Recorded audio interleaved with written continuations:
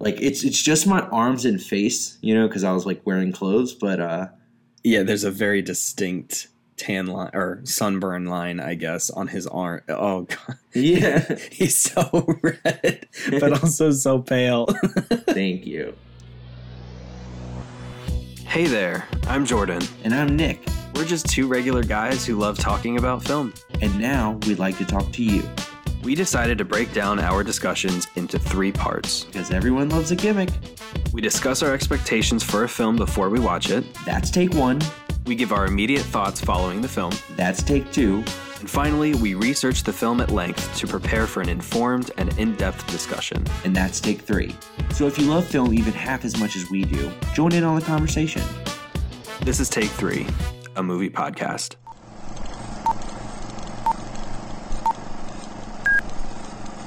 Take 1. So I just came back in from outside, and for some reason, my nose and face decided to throw a tantrum, and my allergies are back for some reason. So if I sound stuffy, that is why, and I apologize. Damn you, spring. I hate it. Yeah, you don't sound bad, though. Oh, thanks. I think it's on its way out, though. I mean, at least... You would think it's weird because I didn't have any symptoms. Like in the beginning of spring, I always have some symptoms, and I'm always taking allergy pills and stuff, and they help a little bit. But this past 2 weeks, I was fine. I haven't had to take a pill, and then I go outside today, and for some reason, it just hit me square in the face. I don't know. You were poisoned. Don't know. Maybe they've unleashed a gas in your neighborhood.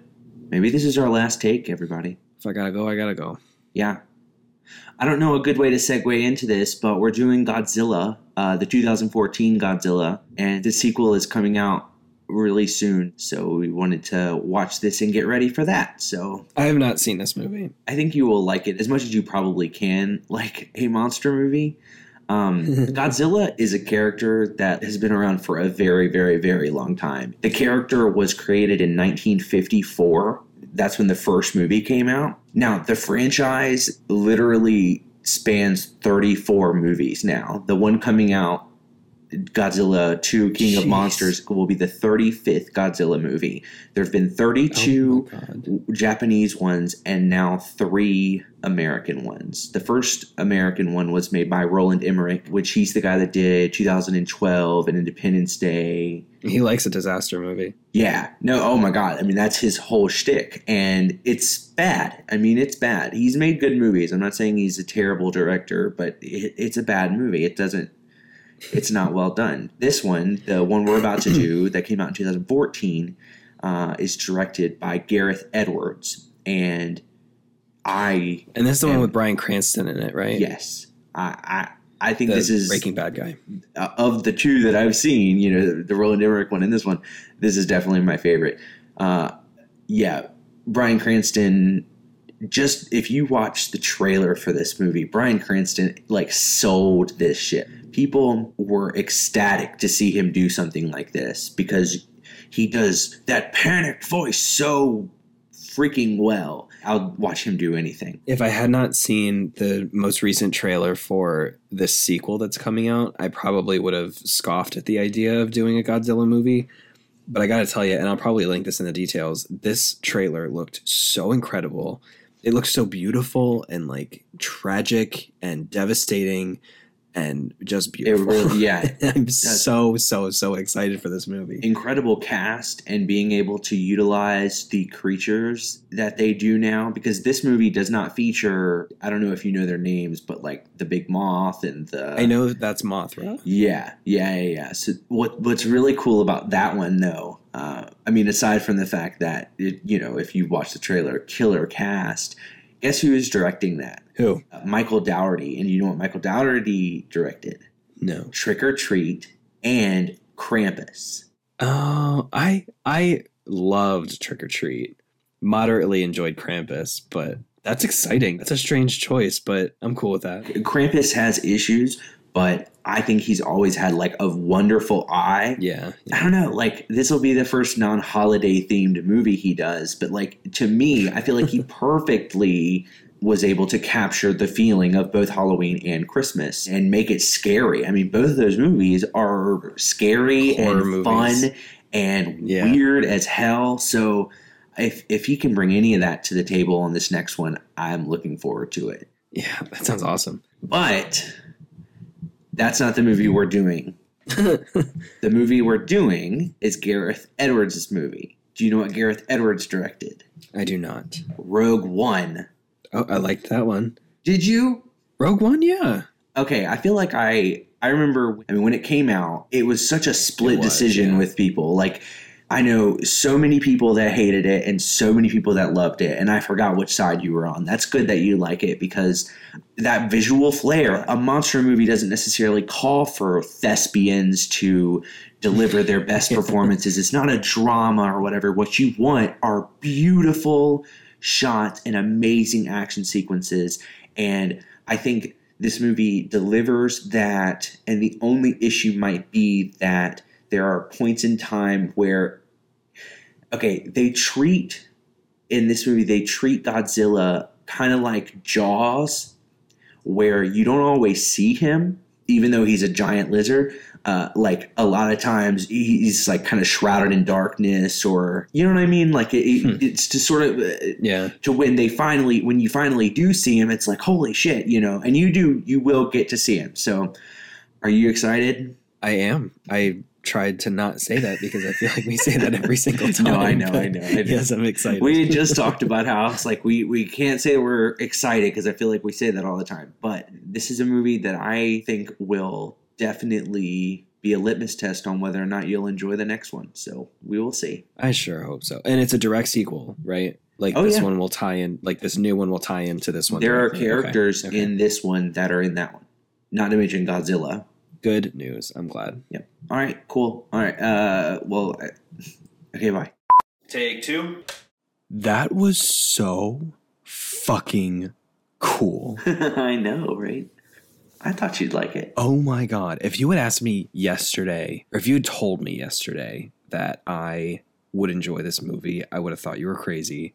That was so good. Yeah. And just think about how good the second one looks. Like I know. Yeah. Oh my God.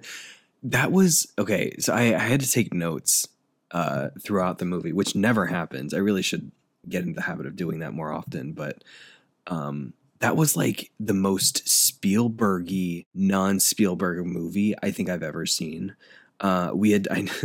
We did 2 take ones because the first one kind of got messed up a little bit, and I don't remember if you actually mentioned it in the redo, but you said something like people compared it to Jaws in that they don't really show the monster very often because it's kind of like dark or hidden. Well, that was actually one thing that people had problems with, was just the fact that a lot of times, I mean, if you go back and really think about how much you see Godzilla, it's not that much. They treat him more, I mean, for different reasons, but you see less of Godzilla than some people would have wanted you to. Especially like the last fight sequence, like the end fight sequence versus both of them, is really like the only full-on fight sequence you ever see. Right. They did get cut off a lot, but like at the very beginning when they were doing that excavation site, is that the right excavation?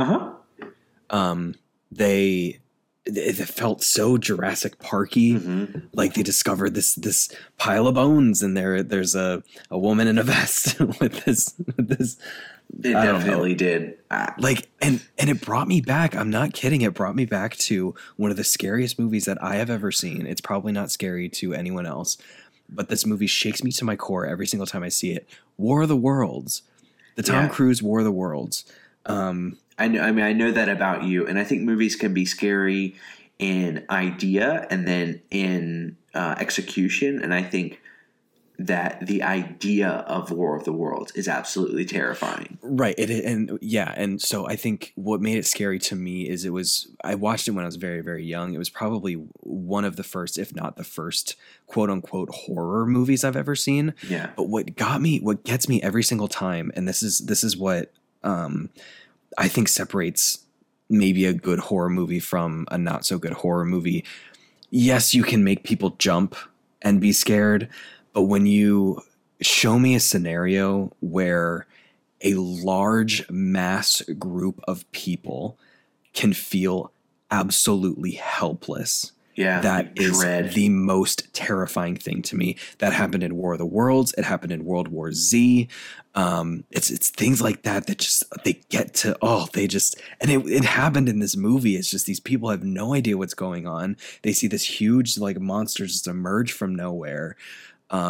And even the sounds of these, they reminded me of the tripods. Yeah. Like the sounds that they make, like that, the tripod sound from War of the Worlds just is so terrifying. And the sound design in this movie was just incredible. And oh my God, I'll absolutely be watching this movie again. I have a 48-hour rental, so I have to watch it before tomorrow night. But like, there are some things I wasn't really clear on. There's some things I'm a little confused about, but like, that is such an incredible movie. I'm so surprised. I'm really glad that you like it. I forgot how much I enjoyed it.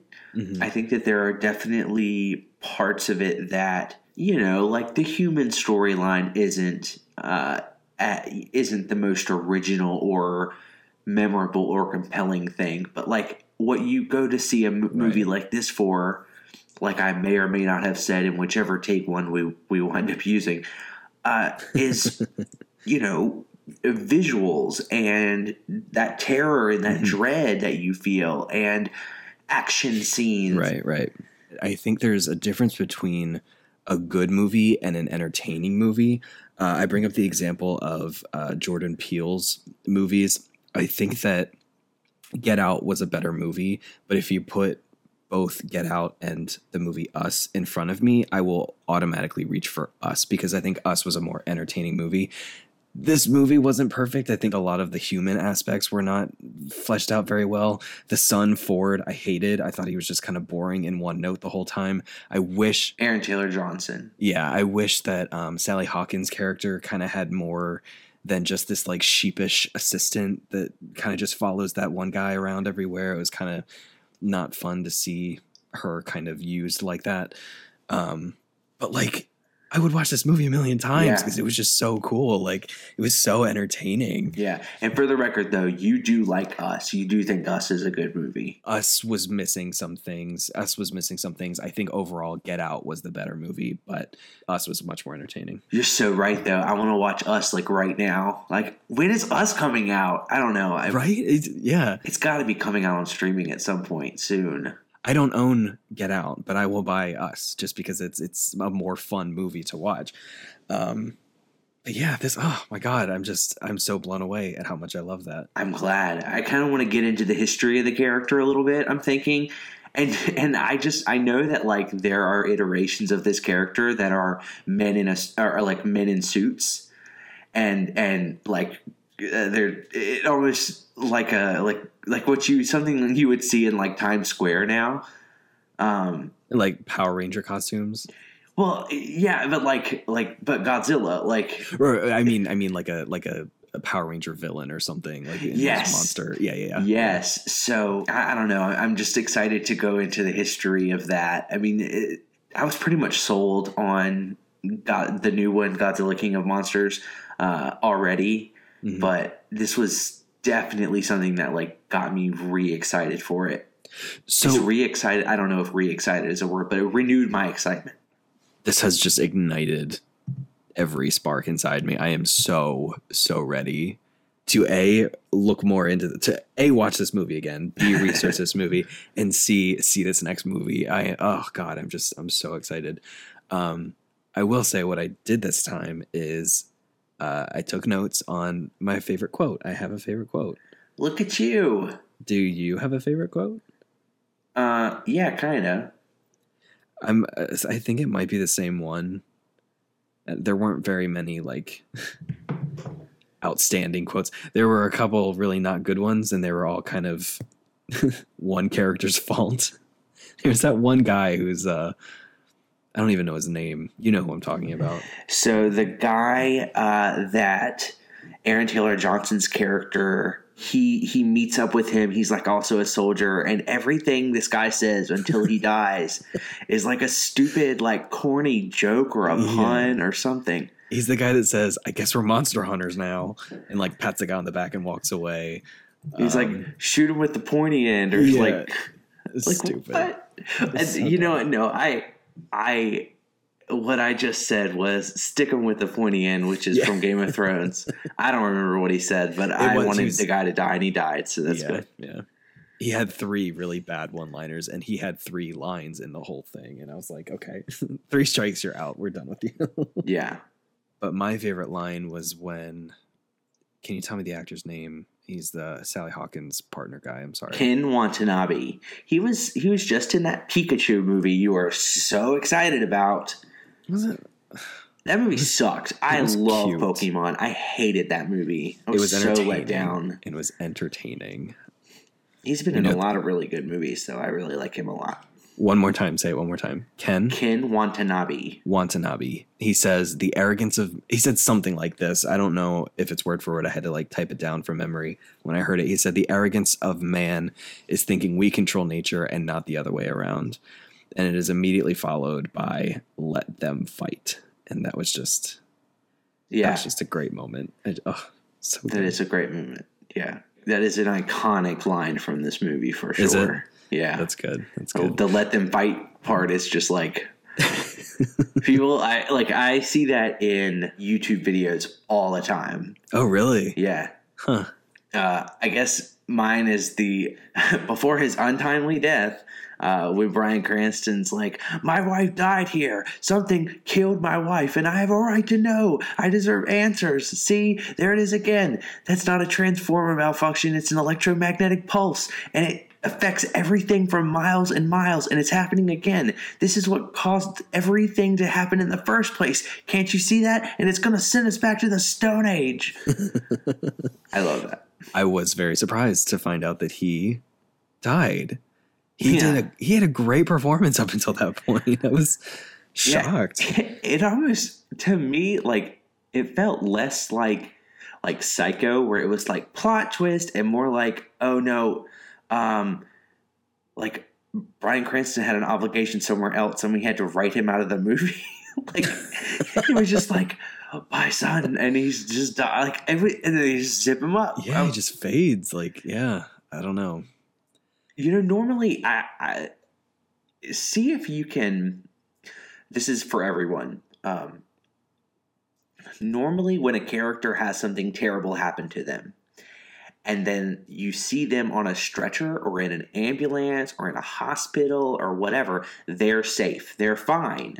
Like, the character would have just died right there in the crazy set piece if they were going to die. You don't take them back to the hospital for them to just die in a hospital. You know what I mean? Like, that doesn't normally happen. Or to die on a stretcher in a freaking helicopter. Like, that. If you just next time someone gets like hurt in a movie or whatever and they don't die, see if they die the rest of the movie, and that's the answer is no. That's like probably. I'm sure we have some contrarians that would love to say that. Oh no, what about this movie? But like, I feel like most of the time. But yeah, this new movie has Ken Watanabe and Sally Hawkins in it, which is really cool. And they're continuing the Monarch thing. There is another movie that I would suggest that we watch, but I honestly, I mean, it's just not that good. Like, I feel like you're eventually going to need to see it, though, and that's King Kong. Or Kong Skull Island. I absolutely, assuming that this second one is good and it meets expectations, I did want to watch the King Kong movie before. So all I'll say is that Kong Skull Island pulled a Marvel, and it has one of those end credit scenes that like vaguely ties it into this movie, but like not in a way that you need to like rush and go see it. Like, oh, I just wanted to point out that my favorite scene in the entire movie is just basically a shot, and it is when at the end when they are falling from the plane and they all have those red streaks, and it just shows you from like almost every angle possible all these red guys like paratrooping in. And with trails of red. Yeah, it is just, I mean, every single shot is just stunning. And I'm just like, and like, and I'm such a sucker for a good soundtrack. And this one had a great soundtrack. Yeah. And And just the sound design in general, I just can't say enough good things about it. It just worked on every level. They sounded like mechanical, which makes sense because it's all about like radiation, like that's what they feed on. The and creatures, their noises. Yes, that like was Oscar worthy, spectacular, so good, so good. Even with the rest of the sounds, there was like clicks and stuff at the right moment, and that scene where they were falling down with the red trails was you can probably hear their one breath. of the best scored parts of the movie. And it was cool because there was times and I was like, oh, is this like a part of the soundtrack, or is this the noises that these monsters are making? And it just all works so beautifully. It was there were some things that I'm a little iffy about, like the whole restore balance things and the origins of the monsters and the whole trajectory of all the bombs. It seems like they lost and had to go track down bombs at like different times, and there were different plans that I was confused about. So I definitely do want to watch this again, and I'm very eager to do that. Well, that is one good thing about renting things off YouTube, that you have, time to watch it. I mean, I have limited time, but yes, I can rewatch it. I mean, it's not like one of those like you can only watch it once things. Yeah. I'm going to go through and find the screen grab that I want to use for the Instagram, because I was looking yesterday. I was like, well, I definitely need to find a screen grab for this. And I could not find anything. You seem to have this particularity. Oh, my God. It is. You're going to embarrass yourself in front of all these people. Why? Y'all see what I do. It's every single one of these little icons is two people or two things, and it's a two shot, and because it's two of us. I get that, but like I feel like we're gonna eventually run into a movie where there's really only one important character, or maybe there's four important characters that you have to pick. Which movie? What? No, which movie? I just picked my two favorites. I don't know. My suggestion is you pick Godzilla and when he's fighting one of the monsters. I think that's really the only way to go. Yeah, I know. I know what I'm doing. Okay, just a suggestion. How many movies do you know with one character in them? I don't. I just think that, I don't know, to stick to a pattern like that so strictly, there has to be an outlier somewhere. Like, it's going to catch you at some point. But it's going to catch up to me. The law will eventually find you, Nick. God. It will get you. It looks amazing on our Instagram page that I'm very proud of. No, I think it's cool, and even though if you're an asshole and don't appreciate it, well, I think all the people out there do appreciate the visual aesthetic. That's a great segue. Y'all should follow us, Take 3 AMP on Instagram. On Instagram, yes, and comment how amazing it is that they all have two different characters from the movie in them, and because it's two of us. Yep. Yeah. What? Nothing. I will stay here. I will record all day until you admit this. It's great. I think it's wonderful. Okay, good. Good deal. I'm satisfied. Take 3. This episode is all about nature affecting us. Because not only is Godzilla like nature's way of fighting back against man, but earlier in the episode you were plagued by allergies, and now I am literally a lobster because I went out yesterday without sunscreen and I thought it was cloudy. I thought we were fine. And then I got out there and we were out on the beach and oh my God, I am like, it's just my arms and face, cause I was like wearing clothes, but, yeah, there's a very distinct tan line or sunburn line, I guess, on his arm. Oh God. Yeah. He's so red, but also so pale. Thank you. It's my aesthetic. So red and so pale. It's not like so painful, but it's more funny to look at. Just it look very strange right now. But yeah, Godzilla. Indeed. Good times. We had talked an hour or two ago now that I'm thinking about it. You had said like, oh, I'm struggling to find stuff. And what I was realizing was that, oh, I think I have too much stuff. I need to whittle it down because, this is a, 65-year-old character. Mm-hmm. So it's there's a lot to talk about, but I don't necessarily want to get into all of it because it is a whole lot. And there's a lot of actually like really bad stuff that's come out of this franchise. Yeah. You literally texted me. What did you say? You were so sassy about it. You're No. like, he's literally an icon. And I was like, "Bitch." why are you struggling for this? He's on everything. He has like a basketball, what is it, like a Nike commercial or something with Yeah. Charles Barkley. Like this guy has been around since way before we were, since way before our parents were. There should be stuff. But then when I was looking, I'm like, okay, yeah, you're right. This is So- hard to do as well. But I think it was just because there's more than what I think I could even start to research. I feel like I would be spending days and days and days and days researching this. It's okay. I'll accept your apology in writing. What I found was that a lot of the videos and articles and stuff were pretty much the same, and it went into the history of Godzilla. Yeah.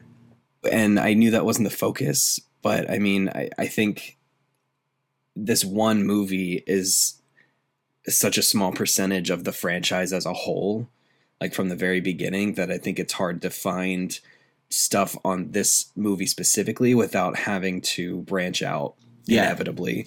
So Yeah, I mean, the whole I think reason we'll we're have to do doing the this same. movie is because of its sequel. So, I mean, yeah, I can understand that. Godzilla as a character functions on a bunch of different levels over time. So, and it's understandable.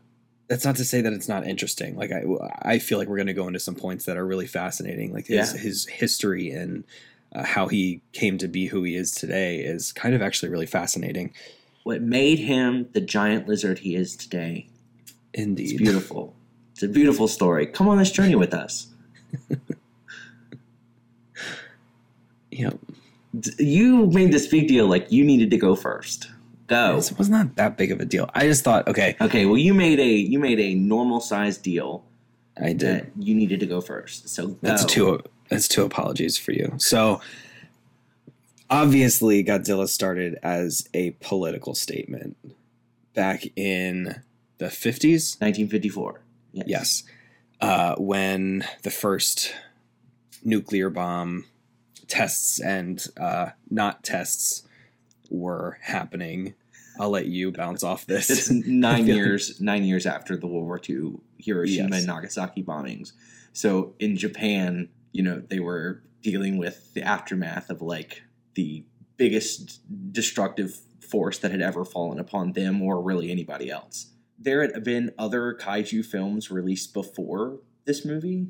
Kaiju meaning like monster. It's like a At the very top of my freaking Word document that I have my notes written down, it says kaiju equals strange beast in Japanese. And it's the first thing I should have said, but I'm sorry. yeah.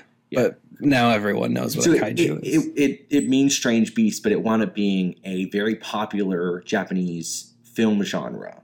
And it's actually become more popular over here now, with movies like Pacific Rim and I recently learned that kaiju doesn't have to mean like big lizard. Like it can just be any just a beast. supersized creature, tarantula, what have you. By the end of this, one of my last points is talking a little bit about the sequel that we're about to go. When you guys, if you listen to this on the day it comes out tonight, we will be watching the sequel, and it features a lot of other kaiju that also had movies released around this time.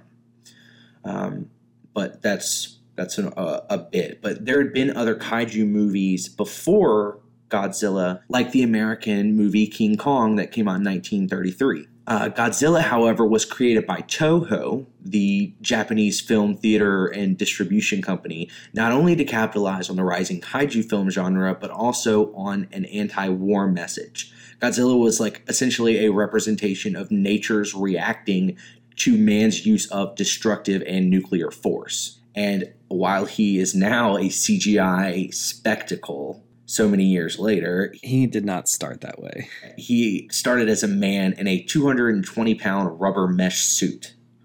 I read somewhere that suit couldn't be worn for more than 3 minutes without the actor like passing out because it was just so hot and heavy. Exactly. And like the intent originally was going to be to make this first movie stop motion. Like his scene, like Godzilla would be a stop motion character. It was winding up being one of, if not the most expensive movie they'd ever done at that point. I know they said that early designs of Godzilla had him sort of represented as a mushroom cloud, like the shape and design of this lizard was sort of like a mushroom I mean, cloud. which harkens back to the fact that this was very much in the beginning like a grim political statement, Yeah, no, totally. which I get because again, trying to rebuild and get your nation back together after like this horrible thing had happened. Sure, it's 9 years later, but it's still, you still feel effects of that, obviously. I mean, like 9/11 still feels fresh. Yeah. It's Yeah. almost 2 decades later. It's crazy. Like there are people, I saw something, I think we had talked about this, but I saw something that reminded me like this year's graduating seniors from high school weren't alive at 9/11. Like they don't remember that. Stop. I don't want to think about that. Yeah. I don't want to think how old Which I just am. means we're old. The movie actually wound up getting an American release 2 years later, and guess what it was called? You probably know because if you did research as well. But do you know what the answer to this question is? I thought it was Godzilla. Nope. What was it? Godzilla, King of the Monsters. Isn't that the title of the new movie coming out? Yeah. This one had an exclamation point, but it's a direct callback to the first Godzilla movie that when it got released over here. It was dubbed in English and had storylines cut and shoved in with like recognizable American actors. Right. That's also what I read, and I want to talk about this. So it was readapted in America. Yeah. It was not dubbed properly from what I understood or from what I researched. It's hard to dub. It's hard to really properly dub live action actors. I should say dubbed and subbed. Like there was not a lot of the emotion and the heaviness that was in the first movie or like in the Japanese version, being that this was a response to recovering from this really catastrophic event. Yeah. Was suddenly sort of tarnished in this US version. And I know a lot of like the war propaganda was taken out, which makes sense. Like it makes perfect sense. The anti-war propaganda. Yeah. Well, you're right. Because we were the people that did that to them. Like America is, yeah. Exactly. America So it feels so twisted to me. It feels so wrong that it seems weird. It seemed like it was like, oh, we're going to steal this really awesome piece of art and we're just going to bastardize it and call it our own. And like take away a lot of that. I don't know. I don't want to say history, but maybe even like culture or reaction to something so raw and devastating. It seems wrong. Yeah. Well, I mean, I think it just boils down to they paid money. They wanted to be able to have it make money over here. And I'm sure they paid Toho money. People at that point in time were not going to want to see a movie about, a reaction to a bombing that we did. You know what I mean? Like it's, yeah. I mean, it was World War II, or at least the fallout after World War II. So it was a very different time. Sure, now we can see it and be like, oh, that was kind of screwed up in one way or another. But it's all about that almighty dollar at the end of the day. And they actually served it was actually pretty successful over here, which a lot of people chalk up to the fact that they did make those changes and made it palatable for a Western audience. I think I just wanted to feel not so alone, like, because I'm very fresh to this franchise, and I don't know, it seemed wrong to me, and it seemed very just wrong. But well, okay, a lot of times, I mean, it still even happens today. Movies changed and altered around. That was my next kind of discussion topic was like, because I know movies that were made here get distributed all over the world and I'm sure get translated and dubbed and stuff like that. But like, how often do you know of cases where they're changed so much that the plot is different? Like say in China, I remember reading that, I know it was Mockingjay, which is the third Hunger Games movie, but it might have been actually Mockingjay Part 2 as well, which makes sense. Didn't get a Chinese release because it was basically a what's the word, like a revolt movie. I mean, That makes sense. That makes sense. you know, so like if it kind of flies directly in the face of what your country stands for, then it might be an issue. There have been movies where we've crafted like scenes and characters specifically to play overseas. Like Right. I think in Iron Man 3, there's characters that there's only to play in Asia. Yeah. You never saw those characters. A lot of animated movies do this too. I know Inside Out, when the main character Riley was little, she had a plate of broccoli, but broccoli wasn't as big of a common vegetable, so that was changed. I know Zootopia had news anchors that were different animals based on different countries that they were shown in. So yeah, that's really, really cool. It's maybe not as egregious all the time. In this particular movie, obviously, that came out decades and decades and decades ago, I think it changed for a decent reason. Maybe now we can look back and, again, think that it was problematic, but I think it comes with the territory that not all cultures are alike. No, I get And that. you're making movies on a global scale, you know? Mhm.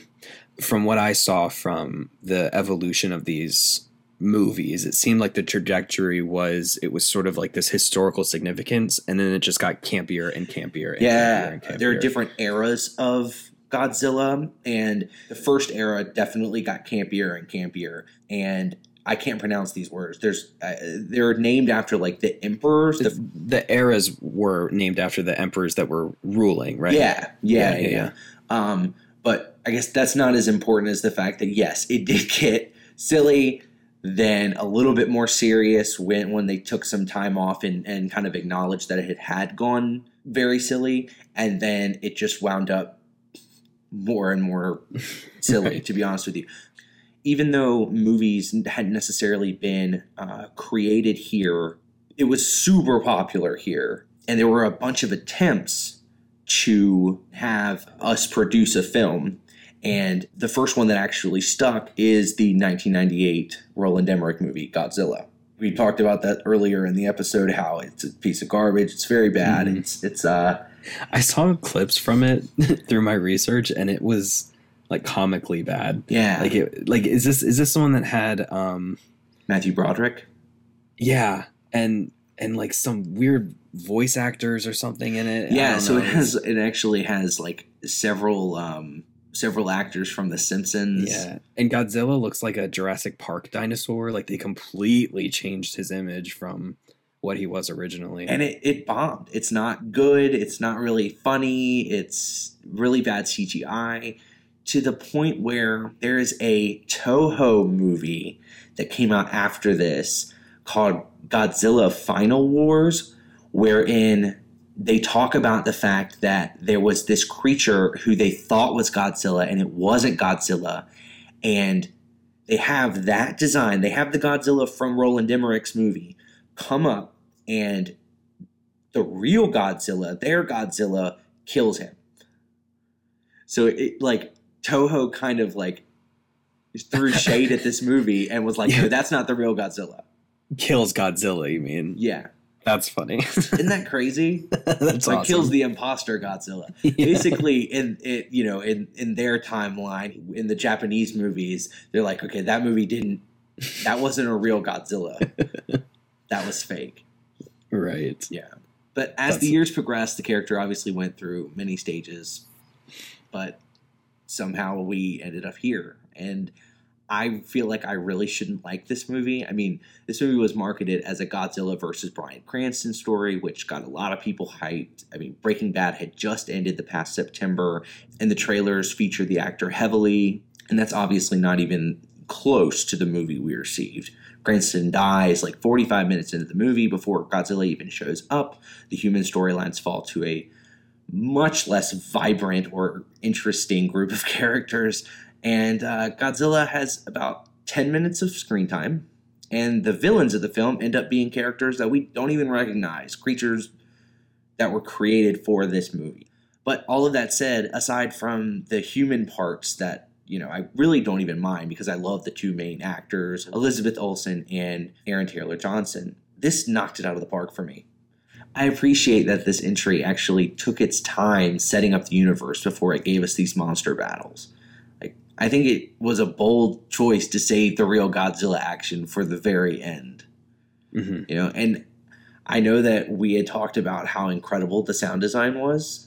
Yes. The first time I saw this film, I left being amazed at the visuals, but this time, thanks to you, I really paid attention to the sound, and it just blows me away. The sound, both the soundtrack, which I never know how to pronounce this composer's name, but it's Alexandre Desplat. Alexander Desplat. Yeah. That's how I would have said it for sure. Did such a great job. Yeah. And the sound, I've said this probably a million times in this episode already, but like the sound effects and the sound engineering in this movie, I think are Oscar worthy. They conveyed this sort of organic yet mechanical kind of feel to these monsters, which makes sense because they're literally radiation monsters. Yeah. Like they're, and it just they fit so well and so beautifully. I so agree. And I'm obsessed with the soundtrack. I've been listening to it separately from the movie, and I'm so in love. They did such a great job with the sound engineering. Yeah. The two guys responsible for this, their names were Ethan Van der Ren and Eric Aadahl, Aadahl. Great job, guys. Great job. Yeah, they designed the sound for the film, and they absolutely killed it. Like, apparently the first Godzilla roar that's so iconic was actually created by taking a leather glove, coating it in pine resin, and dragging it down the strings of a double bass. That's so cool. I can hear that. Like, Yeah. I know. Oh, that's so cool. But these guys wouldn't even reveal how they created this one. I know that they had talked about a bunch of the different Foley techniques they had gone through to try to obtain something like that. They wanted to, because that is so iconic, because everyone knows that original sound, they wanted to honor that, but obviously make it bigger. They used Dolby Atmos sound, which is like a lot of theaters are outfitted for it now. Mm-hmm. They were able to make it feel very much like that original, but it's so loud and it's so like overwhelming that it literally just feels like there is a creature roaring in your face. Like we were just listening to it through our crappy headphones, you know what I mean? But like, it's like overwhelming when he yells. I'm so excited to hear it again on the big screen. Oh my God, yeah. And like I said, again, they won't even reveal how they created this one for fear that people will only envision that process when they hear it instead of just thinking of Godzilla. Sons of bitches. You know what I mean? I think that's really actually kind of cool. We need to do a quick take on Foley. I think that is fascinating. Yeah. I would have to definitely do some research for it, but I would love that. I think that would be a lot of fun. Agreed. But after 6 months of perfecting this sound, apparently when they tested it, they used speakers from the Rolling Stone tour on the Warner Brothers lot, and it was so loud that people in the surrounding 3-mile radius could hear it. And some people were calling in, worried that something terrible was happening. There's people were tweeting about it. Apparently it was a big deal. It could be heard from so far. I mean, you think about a sound like that. I would think that Godzilla had showed up. Yeah, I'd be terrified. I'd start panicking. I also want to talk a bit about Godzilla's design in this movie. First of all, Thomas Tull, who's the producer on this film, and he's a really he was a big wig over at Legendary, and for some reason, did he die? I feel like he died. I feel like I heard that this guy died. No, don't laugh. He's dead. It's the way that you said that. Oh, no, he didn't die. Okay, good. Yeah, he's not. Wrong person. Who the fuck do I think died? Who died? Well, okay, Thomas Tull is alive and well. Sorry, Thomas Tull. Okay, first off, Thomas Tull, who is the producer of this film, was very adamant that after the 1998 Roland Emmerich film, wherein the character is virtually unrecognizable, that this film's Godzilla needed to look like Godzilla. Mm-hmm. Gareth Edwards, who's the film's director, said that he wanted their Godzilla to feel like the real-life creature that the filmmakers at Toho had seen back in the 50s and tried to emulate on film in the first Godzilla movies. So, the filmmaker who made the first Godzilla went out and saw this creature and was like, oh, I'm going to base it off of that. That's what he wanted their Godzilla to feel like. And I Gotcha. could totally see that. I mean, I feel like this is the most realistic looking Godzilla. There is no other Godzilla iteration. I mean, there's been all these movies. There is nothing that looks as realistic as this one. I mean, they're only gonna get better from here. Yeah. I mean, hopefully at least. But Yeah, I like, obviously because of CGI and the different advancements that have been made. This particular design they referenced for his face, which I thought was really cool. It actually makes so much sense. They referenced bears, eagles, and dogs when they were designing his face, and like the upper part of his body, because he has more of like a broad head and back. Like it's almost not like he didn't really have like a neck, or it's a very wide neck. Versus the other ones where he really did just seem like a costume, like someone is with like anatomy, standing up there. Which makes him feel obviously more animal-like and not just more lizard-like. Again, I feel like to me, what resonated most off of these three was the bear. I think he really does have that stance. I feel like I said that during the watch of this movie. I was like, he's like kind of adorable. Like he has these like chunky little like claws and this like big snout. He's kind of an adorable monster. Yeah. And that makes sense that he's based on like bears and dogs and stuff. That's cool. I don't think it was unintentional that he's not like grotesque, and I mean, sure, he's still a giant monster and is scary, but like the fact he is attractive enough to where we could be like, okay, that's our hero now. We can sympathize with him. Because again, I mean, it seems a little bit antiquated now to have this kind of surprise, but because we've already seen the movie and the movie's 5 years old, but at that time they were not marketing him as the hero of this movie. We thought that Godzilla was the threat, you know? This is the second movie in a row that we've done where the trailer is the pitfall of the movie. Maybe not. I don't think this movie was a failure, but that's a great point. Well, I don't think The Village is a failure either, but I can definitely say it's good movies that were trying to do one thing with their trailer and should have done something very different. Yeah. I'm not saying that The Village was a failure either. I guess I just mean that like the reception was much stronger with The Village than I think was with this one. But then again, I wasn't really paying attention when this one came out, so I don't know. I don't know, but still. Yeah. When you have a movie that's subverting expectations in one way or another, you're going to get people who are like, this isn't what I was promised, you know? Yeah. Which is okay, because at the end of the day, like, I really liked this movie. I have a little bit more about his design. And Go for it. This Godzilla is actually the tallest version of Godzilla to date. He stands at 355 feet tall. And this is notable because in the Kong Skull Island movie in this universe, they had to drastically increase King Kong's normal size in order for them to understandably be able to fight. in next year's Kong versus Godzilla. Yeah. Because think about this. Okay, Godzilla, this Godzilla is taller than buildings, right? And in the most notable, like the King Kongs that you remember, what is the most famous thing that King Kong does? He climbs up the Empire State Building.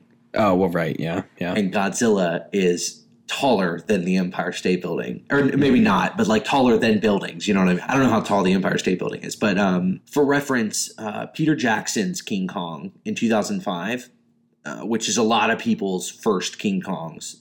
Jack Black, Naomi Watts. Naomi Watts. Yes, that is that one. Yeah. Great movie. Needs to shave the first hour of it off. Agreed. They're on a boat for an hour. He's 25 feet tall. So tiny. And he's little. Yeah. And the King Kong from Kong Skull Island is about 104 feet tall. Is he going to be even bigger then in this mashup movie? See, here's the thing, though. He would have to be bigger. Right. And I remember going in and being like, okay, so you guys are going to give us a 300-foot tall, or, a ginormous King Kong. they don't. But that movie takes place in the 70s. King Kong, again, is about 104 feet tall. So supposedly, I guess, I don't know what's going to happen, but, 40 years later. Exactly. He has grown 250 more feet. Jeez. I don't know, maybe, if he grows a little bit more, he can maybe climb on to Godzilla and, like, bite him or something, but I just don't know what he's can't. going to do. That just seems silly to me. Is there any... So clearly this Godzilla movie that we just watched has at least some kind of a backstory as to where they came from. I haven't seen the Kong movie. Is there any explanation about where the origins of King Kong? Not that I remember. I do remember them kind of making a point to say that he's like the only ape on the island, but I don't necessarily remember like how. It probably does have something to do again with radiation and growth, like that kind of growth. There are tons of other creatures on this island in that movie. Mm. Again, it's not a great movie. I will watch it again before the Godzilla versus Kong movie, but Of course. I wasn't a huge fan of it. I was kind of let down, not by Kong, but like by everybody else. But one thing that I do remember them saying though was the fact that he is still growing. He was relatively young. I see. So that there is a possibility that he will grow to be able to take on Godzilla. I would hope so. To me, Godzilla King of the Monsters is a bigger showdown. You know what I mean? Like, it's Godzilla versus a monkey versus or Godzilla versus like all the other these monsters. Amazing creatures Yes. that we know and love. I've been thinking about that a lot because I've been rewatching this trailer for the second one because I just love it so much. And it's like, God, well, where do we go from here? Like, what? Yeah. This has to end in some way that leads us to an even more epic third movie. I don't know. I don't know. I don't necessarily think that like every movie has to be, and this is actually, like, some people probably disagree with this. I don't necessarily think that every movie has to get bigger and bigger and bigger, but it just feels like this Godzilla versus King Kong cannot be as epic as what we're about to watch, Well, that's what I'm saying. That's why I'm like, they better do it right because you can't end a trilogy on a lower note that it started with. Yeah. Well, I think it'll probably wind up being like most versus movies, like in Batman versus Superman. Sure, they throw down, but they wind up having to band together and kick something else's ass. Yeah. So whatever the other thing that they have to fight, I don't know. I don't know what's left. I don't know who makes it out of this movie that we're King of Monsters alive, but we'll see. I think I'm still a little bit just sour about this idea of taking this sort of heartfelt movie and then just turning it into this really crappy, campy, cheesy franchise. Yeah. It still seems very wrong to me, and that kind of stuck with me throughout my research. And I'm going to try and go through some of the negatives before I go into the positives, because I did really enjoy this movie, and I want to end it on a high note. But this was not a perfect movie. I think you would agree. But I just want to clarify that the crappy, campy, cheesy, that's not what you're not referring to this particular movie. You're referring to the heap of Toho movies and the Roland Emmerich movie that we got before this. That were shit. The life of Godzilla from start to now is what I'm referencing. I don't feel that this movie is. I feel like this movie actually is one of the first ones to take the subject matter seriously again. Okay. Then from its start to right before this movie. Okay. I guess what I meant to say. Cool. As long as we're on the same page. Well, actually. Well, I mean, don't let me interrupt you. Go ahead. No, it's fine. I just, because my next point is about this movie. I just think one of the problems that I was one of the things that was in the back of my head when I was watching this movie is it was very white American centric. It's told from the perspective of an American family, an American military, and not a lot of it happens in America. Am I correct? Well, I feel like the first act happens in Japan, the second act in Hawaii, and I think the third act maybe on the mainland of like California. Was it in like Chinatown in California? Elizabeth Olsen was there, so it had to be in America. Okay. Again, it seemed like it was sort of, I don't think appropriation is the right word, but in order to do it justice and maybe bring it back to that sort of heartfelt beginning, I feel like it was missing a lot of Japanese representation. I can understand what you're saying. I know that a lot of movies sometimes do that. Like, it's not necessarily, it's a Americanization of the story and trying to tell like a global story, but setting it here can feel a lot like you're just whitewashing stories that have come before it. So I understand your point. Yeah, it kind of did feel like that. And I guess, like, would it have killed them to hire more Japanese actors, especially Ford? Because I could not stand his character. He was so well, he was related to boring Bryan the whole Cranston. time. So, although he could have married, like, Well, see, okay, he could have, Bryan Cranston could have married a Asian actress and then had like a half. But then I was thinking she dies within. Spoiler alert! You should have seen this movie before listening to this episode. She dies within the first like 10 minutes, so I feel like people would have been upset with that. Like, the only Japanese character dies.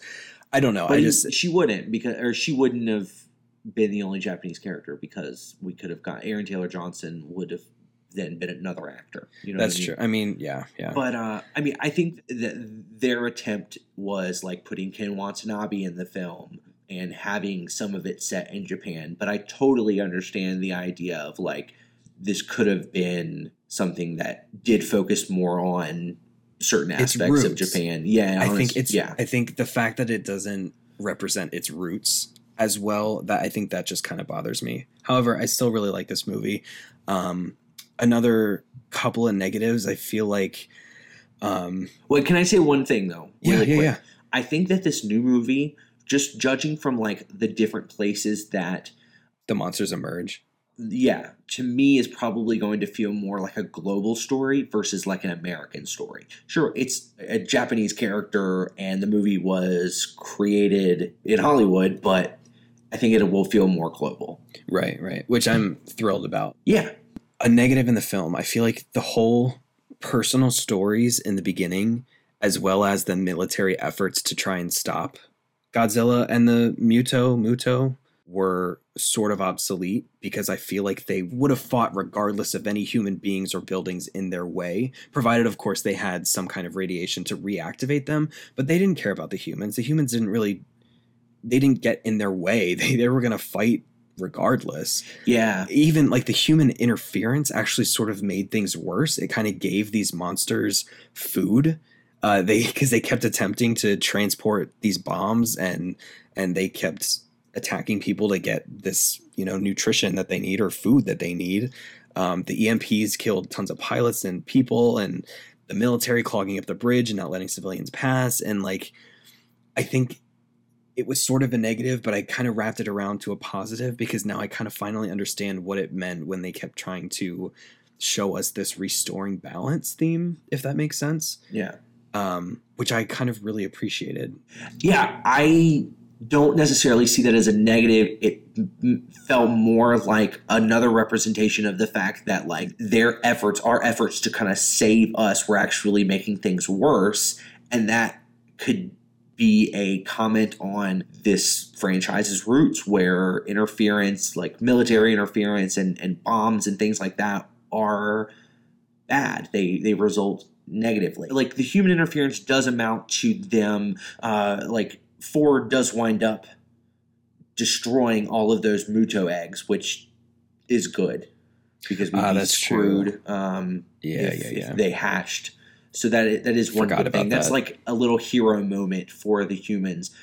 But yeah, I mean, you gotta have actors in your movie. It's just, you just can't have two, or three characters that are creatures and don't speak the whole time. You gotta have like a storyline. And I feel like this movie made the best attempt it could to have characters that you cared about, even though it didn't necessarily wind up working. Like, I feel like they were trying to get us to care about this family of people. Yeah, I think where this stemmed from was the fact that we really never got a concrete answer of whether or not this huge nuclear bomb that they were going to use to kill them was actually going to work. I know there was a ton of back and forth, like this is obviously their food. Like, we've tried this before and it didn't work. And they're like, well, this one's much stronger, so we'll see. And I feel like if there was at least some human interaction with these monsters, I think it would have felt more. It felt like water and oil. Like, they didn't blend very well. They just seemed kind of separate from each other the whole time, except for that one little 5-minute bit where he blew up the eggs. Yeah, there is something that will get brought up in a bit when we start talking about listener comments that makes me believe that there's a possibility that it will not feel as separate in the sequel. Which really, that's all we can hope for, is a better sequel. I mean, I liked this movie, but I really am just hoping that the movie we see tonight will be better and that we'll get more of these movies because they'll be successful and well received and fun and exciting. And that's all I want is just these movies in this franchise to be respected here. I totally agree. And there are a few quotes that I found in my research that I kind of fell in love with. I think a lot of the super fans, these kind of, like, I don't want to call them nerds, but like really aggressive defenders, the people who followed every single movie all the way through and then saw this movie and were like, well, what the hell was that? I hate this. Like, we only saw the monster for 10 minutes. This was not a Godzilla movie. And for people like me who didn't follow the franchise all the way through, this was a decent movie. Like, I think a lot of people are upset that there was not a lot of, like, I think you mentioned in Take One about how this was sort of like a Jaws movie where he's not really seen that often. Yeah. It was a very slow build, but it was worth it. It was a very impactful moment when they're finally fighting each other in the very end. Like, we trudged through so much shit to finally get not shit, but like a lot of work was put into building this big climax of the movie. And I thought it worked well. And there are two quotes that I found in my research. One Reddit user said, "Fuck this high horse riding snob and his hardcore fandom wank. I came to watch Godzilla fight monsters. I got Godzilla fighting monsters. What else was he going to do? Destroy Tokyo for the first time again? I was like, well, yeah, like, that's perfect. I think it was a great, like, I don't know, it's a great movie. And then there's an article on the website Film Inquiry, which I'll also link. And it said, it has to be said that nature, being a badass in the shape of a giant monster fighting, crushing cities and people who are totally helpless, is just delicious, misanthropic fun. I could not agree more. It was just a fun movie. And to quote Ken Watanabe, like, my favorite quote in this movie, "The arrogance of man is thinking nature is in their control and not the other way around." I think that sums up everything beautifully. It just wraps up this whole movie in a beautiful bow. With that said, you want to move into our listener feedback that we got from this episode? Yes, please. Let's do it. I do definitely want to bring up a couple people who had submitted some stuff. When I made the call and I said, hey, we're going to do Godzilla, I also noted, I said, please mark your spoilers because Jordan hasn't seen the movie yet. I didn't want someone to be like, I fucking hated that Bryan Cranston died so early. You know what I mean? That was my big worry, right? It's funny that you think that I check our Facebook page. I'm just kidding. I do. My jaw just dropped, ladies and gentlemen. I'm just kidding. Well, it's weird because I don't get notifications. So I'll like find a thread on my timeline and then I'll see that there's like 9 comments. I'm like, oh, that would have been nice to be notified. So I'll have to do better at checking it. But go ahead, because I don't think I've heard what you're about to say. So one of our listeners named Jake, he said, spoiler, I like that Godzilla is in it and that he is a giant lizard. But he Jeez. I didn't know that. Thanks, Jake. Glad I didn't read that before I watched the movie. But for real, though, he said, spoiler, I was pleasantly surprised when I realized that Godzilla was the hero of the movie rather than the villain, which is often the case with the kaiju movies. And I said that I fully agree. Are you excited for the sequel? And he's like, I totally am. I loved the old Toho movies as a kid. I was so excited for the 1998 version, and then I watched it, frowny face. When this one came out, I was cautiously optimistic. Not only did Godzilla look like Godzilla, but the film seemed to be a serious, big-budget kaiju movie like Pacific Rim, except without the giant robots. Which, have you seen Pacific Rim? No, but I think I vaguely know the premise. It's giant fighting robots, right? It's like Godzilla versus fighting robots. It's great. I love that movie. Oh, okay. It really is. It's a Guillermo del Toro movie. My ears just perked up. I'm interested. That might be something we have to do. Maybe an episode of. I think you would like it a lot. But he said, so now Godzilla, Mothra, Rodan, and King Ghidorah all in the same movie is enough to make me squeal like a 6-year-old schoolgirl getting a kitten for Christmas. Oh. Totally agree. Obviously, there is a degree of like them being iconic characters. I mean, Godzilla, obviously, but like I knew who these creatures were, even though I have never seen these movies. So I'm looking forward to it as well. Awesome. Then a listener named Justin responded. He wrote me a lot. He's always been a very big Godzilla fan, and this is what he said. I think that this movie specifically did an incredible job of actually capturing what he looked like in every movie except the Roland Emmerich movie. That wasn't Godzilla. That was a dinosaur, and I hated every second of it. I'm beyond excited for this new one because it has the titans of the Godzilla universe in King Ghidorah, Rodan, Mothra. King Ghidorah being literally the biggest rival of all time. No one is even close. He talks about this like so excitedly. I was like, I love your passion for this. He's like, okay, this is something actually really cool. He said, I'm betting Millie Bobby Brown developed some sort of telepathic connection with Mothra that allows her to speak through a human, like in the older films. And something I didn't know about Mothra was that she actually does have a psychic link with these two priestesses that live on the island that she protects in her movies. They're called the Shabajin or something like that. In Mothra's movies? Yeah, the Mothra movies. I remember seeing something. There's like they're like little tiny people. They're not like little people, but they're like literally like inch tall people. I've seen previews of the Mothra movies. It's this really like. I saw a picture of them, but I don't know how big they are. They might be tiny. They're like really tiny people, I think. Those little cute little Asian girls that sing songs to Mothra, and they're like, Mothra! Like, yeah. And I think it would be really amazing to see that thread carried through into the new film. I think that would be really, really cool. And that was what I was kind of talking about earlier, is that might actually really tie us to one of these characters, because in the past, you know, they always have different sides, but in the past, Mothra has actually been kind of like a voice of reason to characters before. So she, you know, they might use her as a force for good. I don't know. I certainly hope we don't get like a Daenerys dragon scenario where if Millie Bobby Brown rides Mothra, I'm gonna be pissed.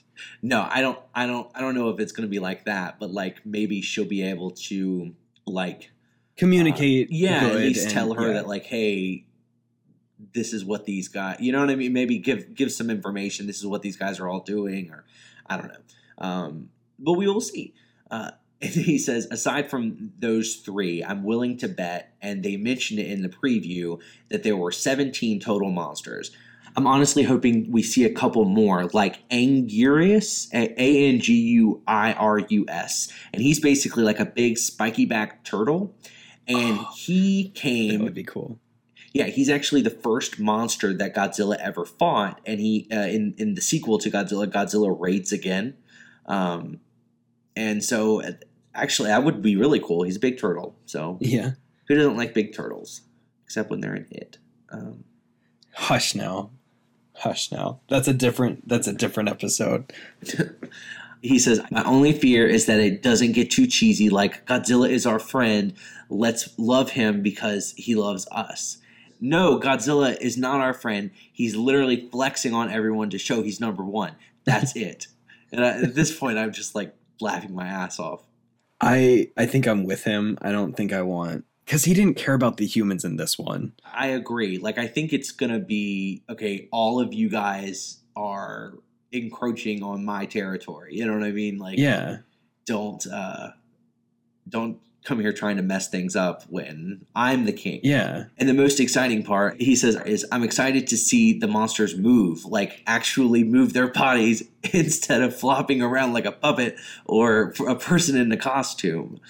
I'm with you, Justin. Yeah. I'm thrilled. I'm so excited. Is it King Ghidorah that's the three-headed one? Uh-huh. It seems like they're making him out to be the big enemy. Yeah. Like he's the alpha and he's Godzilla's the main. Yeah, so Godzilla and him are like they're like the main rivals. If we've learned anything from these last two episodes, it's that trailers can be deceiving. So yeah, we will see. We'll see. Maybe they'll bring Bryan Cranston back to life. Jeez, I hope not. Yeah, I just want to thank both Jake and Justin, and we cannot wait to talk to more people about more movies. So if you have any thoughts on any of the movies that we're doing in the future, please send them to us. And I just have one last little point, but if you wanted to say anything. Well, I too have one last little point. Go ahead. Did you catch Mothra in this movie? Did I see Mothra? Yeah, Mothra was in this movie. Is in the 2014 one? Yeah.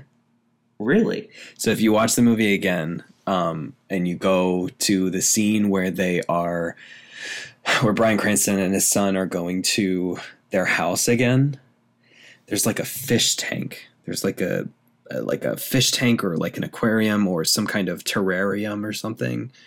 And there's a label on the bottom of it that kind of is torn off, and there's a word on it that's cut off, and it kind of blends in with, I guess, the label that was on the fish tank or the brand of the fish tank, and it spells out Mothra, which I thought was really cool. If I can figure out how to include an image in the description, I will do my best to place it, but you should pay attention to that next time you watch. It's just the word Mothra. Yeah. I'm so glad that I let you go first, and that's not what we're ending the episode on. Hey, be nice to me. That's 3 apologies that you owe I'm me. just kidding. You know I love you. I don't love that fact, but I'm glad that you said it. What was your last brilliant, momentous point to conclude this episode? It was actually just a quick non-spoilery intro into Mothra, Rodan, and King Ghidorah for people who maybe have no idea what we're talking about.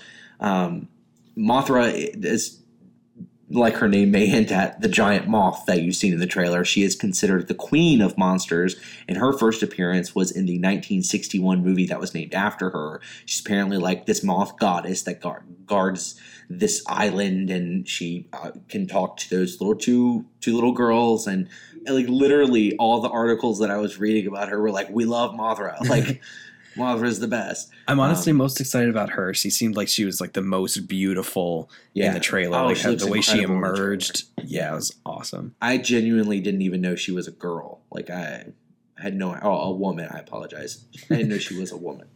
She gonna get you for that. Yeah. Rodan got his first movie in 1956. And he's basically a pteranodon that was mutated by radiation. He can fly and shoot fire beams out of his mouth. And supposedly in this movie, he comes out of a volcano. And then King Ghidorah premiered in the movie King Ghidorah, the Three-Headed Monster. And he's a no-armed, winged, two-legged, two-tailed dragon with lightning and fire powers. So Godzilla is going to have his hands full. He sounds badass, though. Yeah, it sounds kind of like, okay, let's literally throw everything at the wall. Let's give him this many heads and this many tails, and we need wings and lightning and fire, and like it's kind of like a lot. But we'll see. Godzilla can't die. Like we have a sequel for him coming up, so we'll see. I don't know what's going to happen. We will do our best to let you know how we felt about this new sequel, whether that be in a quick take or just a post on social media. We'll see how it all works out. But thank you guys for listening. Yeah, thanks. I'll talk to you in a few seconds for the outro. Oh, is it your turn? It is my turn. It's my week. Oh, I'm so glad.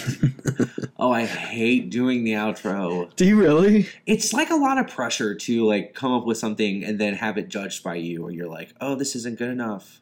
By me? Yeah. Oh, I realize I do that a lot. Yeah, you're like, this sucks. He always just insinuates, it's like, do it over. I'm a glutton for punishment, though, so I partially enjoy it, I guess. I'm a masochist. All right, yeah, do your little intro. I'll try my best. Oh man, now I'm nervous. Okay, you can find more episodes like this by going to www.take3amp.com. You can send us your thoughts on Godzilla or any other movie for that matter at take3amp@gmail.com. And you can also find us on all major social media sites at take3amp, and those are all the number 3. This episode was produced and edited by Jordan Sato and Nicholas Crawford. If you like this episode and want to continue to support the podcast, one of the best things that you can do is leave a rating and review on iTunes. Not only does that help us reach more listeners, but it lets us know how we're doing. We'd love to know how you feel about this podcast. And if you leave your favorite movie, we'll share it on an episode one day. Until next time, happy listening. I did it.